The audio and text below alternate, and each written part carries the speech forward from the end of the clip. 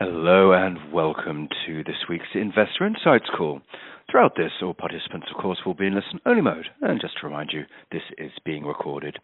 So today, I'm pleased to pass you over to Charles Prideaux and Keith Wade. Gentlemen, please begin. Thank you very much, Hugh, and welcome everybody to this week's Market Insights call. And I think that the main drama really has been happening in the US Treasury market since the last one of these calls, where we've seen a significant breakout in the 10-year, so that it's now yielding 3.2%. 3.24 is actually where it closed on Friday. Yesterday, the US market was shut for Columbus Day. Other than that, though, just by way of background in terms of what's been going on during the last week, we, of course, had the Fed in the States with their regular meeting, and then Jerome Powell coming out and saying that interest rates, quote, were still accommodative, but we're gradually moving to a place where they will be neutral, and we may go past neutral, which reflects the underlying tightness of the labour market and, of course, the growth. So my view, acting as a responsible central banker in terms of putting that statement out there. The labour market, just by way of background, continues to tighten. The unemployment rate now measured at 3.7%, which for the statisticians among you is the lowest since 1969. So that shows how tight the market is, and importantly, average hourly earnings rising now at a 2.8% year-on-year clip, which was more or less in line with market expectations. But again, that's still a relatively healthy underlying rate. The Eurozone is, and indeed the world outside the US, continues to be less robust, and that is the pattern that we've been talking about all year, and that persists. It's very, very different outside the US, where, of course, the Eurozone is continuing to bumble along, but the Purchasing Managers Index, the so-called PMI, eased off further last week, mainly down to a decline in manufacturing, probably centered a bit in Germany. Elsewhere, I think the only other big macro data that's noteworthy was the third quarter Bank of Japan Tankan survey that came out. And what was interesting there was the indication into underlying corporate sentiment, because CapEx plans continue to be very, very strong. And the most aggressive, indeed the survey contained the most aggressive forecast for CapEx since 2006. So, Keith, with that as background, welcome, and thanks for being here as usual. Much appreciate your time.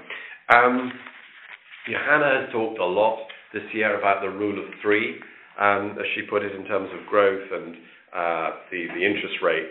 And I suppose we've seen equity markets struggle of late, and one thing that struck me is that the 2-year, not often will we talk about the 2-year, but the 2-year Treasury bond now yields a little over 2.8, which is higher, of course, than the yield that you're getting on the S&P.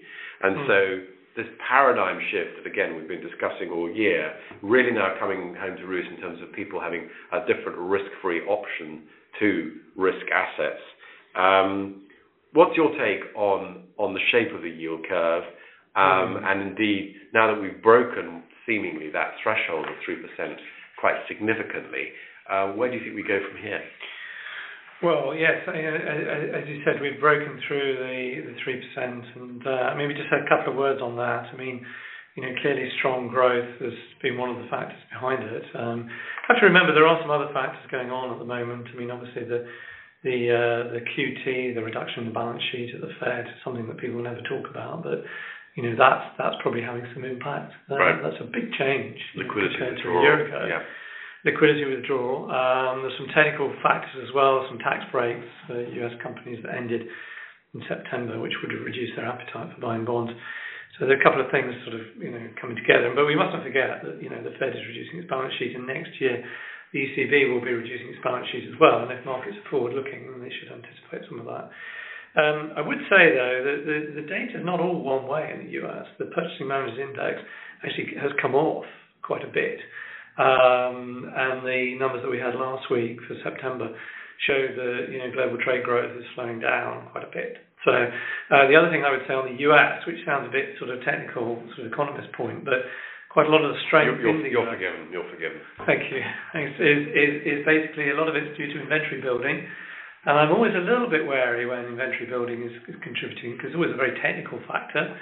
And, that will drop out in Q4. So, when you look at the forecast for the Q3, as the picture builds, it looks like, inventory is going to be adding over a percentage point to growth, and that will disappear in Q4. So that will come off. So some of that will... So you're putting us on notice that the headline rates of growth in the States may start to come off. Ease back, yes, as we go through Q4, and I think that's quite likely. I mean, the other factor to look at in relation to what happens to bonds, of course, is inflation, and we've actually got some inflation numbers coming out later this week, which will be pretty critical. But the break-even inflation rate in the market has remained very stable and hasn't really moved. Now, we are a bit cautious about inflation next year. So we could see a little bit of upward pressure continuing to come through, because we think the core rate may continue to move up. And I think that really ties in with, whether or not the Fed goes beyond neutral. If the Fed perceives that there is some kind of inflation problem, then, it would tend to tighten beyond neutral, because it would feel it would have to slow the economy quite severely to bring inflation expectations down. So that's going to be quite a key test as we go into next year, as to whether or not inflation expectations do pick up, further and drive things higher. But your central expectation remains kind of 3 further 25 basis point hikes from here? Yes, that's right. And actually, for the first time since we've been doing these calls, the market is pretty much in line with that now. The market has generally been behind it. So, listen to these calls. Indeed. We're getting to a point now where we can say, well, look, actually, we think 3% is the peak, and that's getting quite close to what the market's thinking. And of course, that would make you begin to think that maybe there's a bit of value creeping back into bond yields at this particular point in time. And so our view is still that, as we go through the next few months, we probably see the curve flattening further. And this was something that we did discuss in the global market perspective. The implications of... This is a document that's just come out. Yes, that's right. The quarterly document that came out yesterday, it's edited by myself and Tina Fong, but we did include some analysis there of, what does an inverted yield curve mean for the economy and markets, which I think people might find interesting, just looking at some historical comparisons there, because the yield curve has been a good indicator of future recession in the US. And my view, as many of you know, has been for some time that the US economy will cool off through 2019, and the cycle will probably end in 2020, which would be perfectly consistent with the yield curve actually inverting at some point next year. Right. So that fits in terms of the prognosis, but it also fits in terms of it becoming harder and harder for risk assets right now. And it's been interesting to see the sort of pressure that technology shares in the US have been under recently on the back of that pressure. Okay, can we move on? You alluded very briefly at the start to the other thing which has been driving sentiment is rates is one thing, but also trade. Yeah. Where the news, let's be clear, the news is, again, a bit mixed. And that's not an English mix, that's genuinely mixed. Yes, well, it has been. And I think we can take a little bit of comfort from recent developments. So the US has now done a deal with Mexico and Canada, and also, is in talks with Japan and the EU, and has also said that they won't put tariffs on autos until those talks have really made some progress. So that's all pretty good news. And I think what it means actually is that the US doesn't look like it's planning to go global, if you like, on trade and start putting tariffs on everybody. This was one of the scenarios that we were worried about. And if the US did that, that's the point at which you really start to get some kind of impact on global growth. And in fact, the IMF were flagging this only today, in Bali at the annual meetings, that should we see a global trade war, then we would see much weaker global growth and their forecasts. So therefore, it's really about China. It's about China and the focus on China, and you may have seen that Mike Pompeo is out in China at the moment and getting a pretty frosty reception. It seems that the relationship there is, if anything, continuing to deteriorate. I mean, I was struck by, I'm not sure if you saw it, Keith, but this article that was long article, investigative journalism on Bloomberg last week, highlighting the way in which different parts of the supply chain for US company products, Apple and the like, had been, quote unquote, infiltrated by different sort of chips or on top of chips in order to track, in order to... it was phenomenal, but it therefore made one very aware of how real this is. Oh, absolutely, and there is a big gap as well, I think, between where China is in terms of intellectual property and technology and where the US wants it to be, and I don't think that gap is going to be bridged anytime soon. So, our view is that the trade wars will continue to escalate. We will see the tariffs increased from 10% to 25% at the beginning of next year, and we will also see the US put tariffs on the remainder of Chinese imports that it's threatened to do. I think it will carry on following through with that, because I can't see China doing what the US wants it to do. And then from an emerging market standpoint, given, I mean, as you said, there's been a little bit of softening of the rhetoric in relation to Canada and to the EU, as you described, which is reassuring that the US still wants to be part of the world. But clearly China remains very relevant for many emerging markets. And then you put that in tandem with what we were describing earlier in terms of interest rates. How do those two things, because I know a number of people, the reason I'm asking is that because emerging markets have been crushed, but therefore looking for, if you like, a strand of hope which potentially to re-enter the market. So China's been responding by easing policy. So we had that cut in rates on Sunday coming through in the reserve requirement rate. And, we would expect actually probably that process to continue. So China's done a bit of a U-turn this year. It started the year tightening policy and now is easing.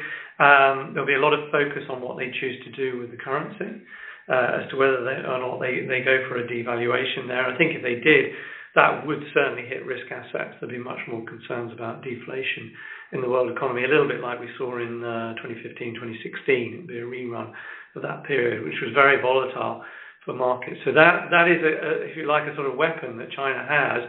It could actually destabilize things quite a lot. Although I don't think they necessarily want to do that. I think they still see the currency as something that they want to promote as being stable.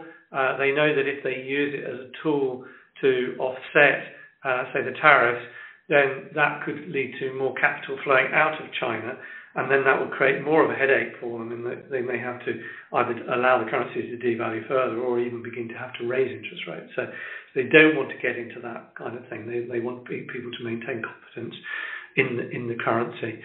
But in emerging markets generally, yes, I mean, it has been a difficult year. We are probably going to see some emerging markets having to raise interest rates because, of course, the weakness of their currencies, and this is where we've seen India and Brazil, Turkey, Argentina, South Africa, a number of economies which have had very weak currencies, will now begin to experience higher inflation as a result of the fall in their currencies. So, this is a sort of double-edged sword of a devaluation. Yes, you get more competitiveness, but you get more inflation. Right.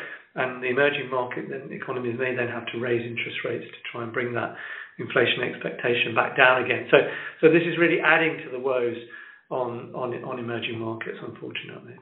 Okay, so you're still signing a warning order there. Yeah, I think it's still a little bit too early. I mean, the big hope really for emerging markets has been some sign that the US economy would slow down and that the Fed would signal that interest rates are getting near a peak, which Jay Powell singly refused to do last week. Yeah. And then you might get the dollar coming off. But that I don't think we're there yet. Yeah. Okay. Let's move closer to where we are sitting on a sunny day in London, which is to Europe and Italy. So the Italian, BTP, the 10-year is now at something like 3.6, I think, on the 10-year, 3.6%, and perhaps most alarmingly, that's 300 bips over the equivalent Bund. That spread, which is starting to get into that territory, and you've seen, and it's being played out in the Greek market today on the sort of weaker parts of the Eurozone, further knock-on weakness from this ongoing tension between the Italian government and the EU Commission, with a certain amount of insults being hurled yesterday, I saw in the press. Does this unfold badly, or actually is this, again, brinkmanship? Well, our view on this, and again, actually, this is in the global market perspective, as Ad Zangana put together a piece on that, and there was also some analysis in the economic viewpoint as well. Our view on that is that although the budget was bigger than expected, it wasn't that excessive that made us particularly worry about the near-term debt dynamics. We still think that the 2.4% deficit, although higher than expected, as I say, is not enough to really sort of blow out the debt dynamics. But of course, this is a moving issue, and as the bond yield rises in Italy, the debt dynamics deteriorate further. And I think the concern would be that if the bond yields continue to rise, then the markets will basically be looking for the Italian government to make some positive noises in order to bring those bond yields under control and indicate that they would perhaps be willing to sort of nod a little bit in the direction of the EU Commission and say, well, actually, yes, well, we will do something in the future to bring the deficit back under control or bring it down again. So we haven't quite got to that point. But the other point that is made by the analysis that we've published is that the medium-term debt dynamics are pretty poor. So looking out over a 5-year view, because the demographics, the growth rates are going to be quite weak. Italy has the fastest aging population in Europe, I think. Yes, I believe that's probably right. And so the growth rate that you get on the back of that ends up being quite weak. And that really begins to undermine things. But I would, just to sort of step back from a moment, I think we have to recognise that these kind of issues are going to be with us for some time, because we are in a world now where interest rates are normalising. Right. When you look at the data in the Eurozone as a whole, you have to conclude that this is not an economy that needs an interest rate of minus 0.4%. Growing, and it's not growing as fast as maybe hope, it's growing at around 2%. Inflation is beginning to respond. Wages are responding. They do need to move interest rates up. Yeah. So, the good times, the easy days for big borrowers like Italy, they are behind us now. So it's going to get more challenging. So I'm afraid that is what continues to cloud sentiment, the awareness that things are going to need to change, and Draghi indeed has put the market on notice of that, of course, in terms of an end to QE from a Eurozone standpoint. That's well underway already, as you've been commenting in the US, and we talked about the trajectory of interest rates there. So it does point to quite a tough environment where, from an equity standpoint, it's going to be, as usual, perhaps at this stage of the cycle, as usual, about underlying earnings delivery, and companies that disappoint will get punished quite severely, which again is an underlying case for active management. So let me therefore sum up quickly in the last minute that we have. I think it's important to highlight again what has happened at the 10-year end of the US Treasury market over the last week, breaching that 3%, as you say, partly driven by underlying fundamentals. We talked about the tightness of the labour market, but also remember it's due to ongoing liquidity normalisation, let's use that word, as QE is withdrawn, but it applies pressure that continues to be felt in particular by emerging markets. Secondly, the trade picture continues to dominate headlines, but the good news is that it does seem to be more about US-China relations rather than anything more structural, given the deal that was struck with Canada by the US, and the slightly more conciliatory rhetoric that we've been having from the US towards and the EU. And so kind of the fear of walls going up everywhere was perhaps a little overdone. But the China-US picture is very real, and one that is likely to remain for a while, given the relative ambitions of those two empires. And then finally, we talked about Italy in the context of the continued sell-off in the government bond market there because of the structural debt problems that exist, which acts as a further kind of warning sign again, and given what Draghi is may likely to do in terms of pressure on the Eurozone as a whole, and that those areas of weakness, we seem to have been talking about this for years, those areas of weakness continue to remain, and given in particular Italy's case of an aging demographic, one which there's no really easy way out of, with all the political ramifications and tensions that can be associated with. So with that, Keith, thank you very much indeed. Really appreciate your time. And Hugh, that concludes our call for today. Thank you. Thank you. You can now disconnect your lines.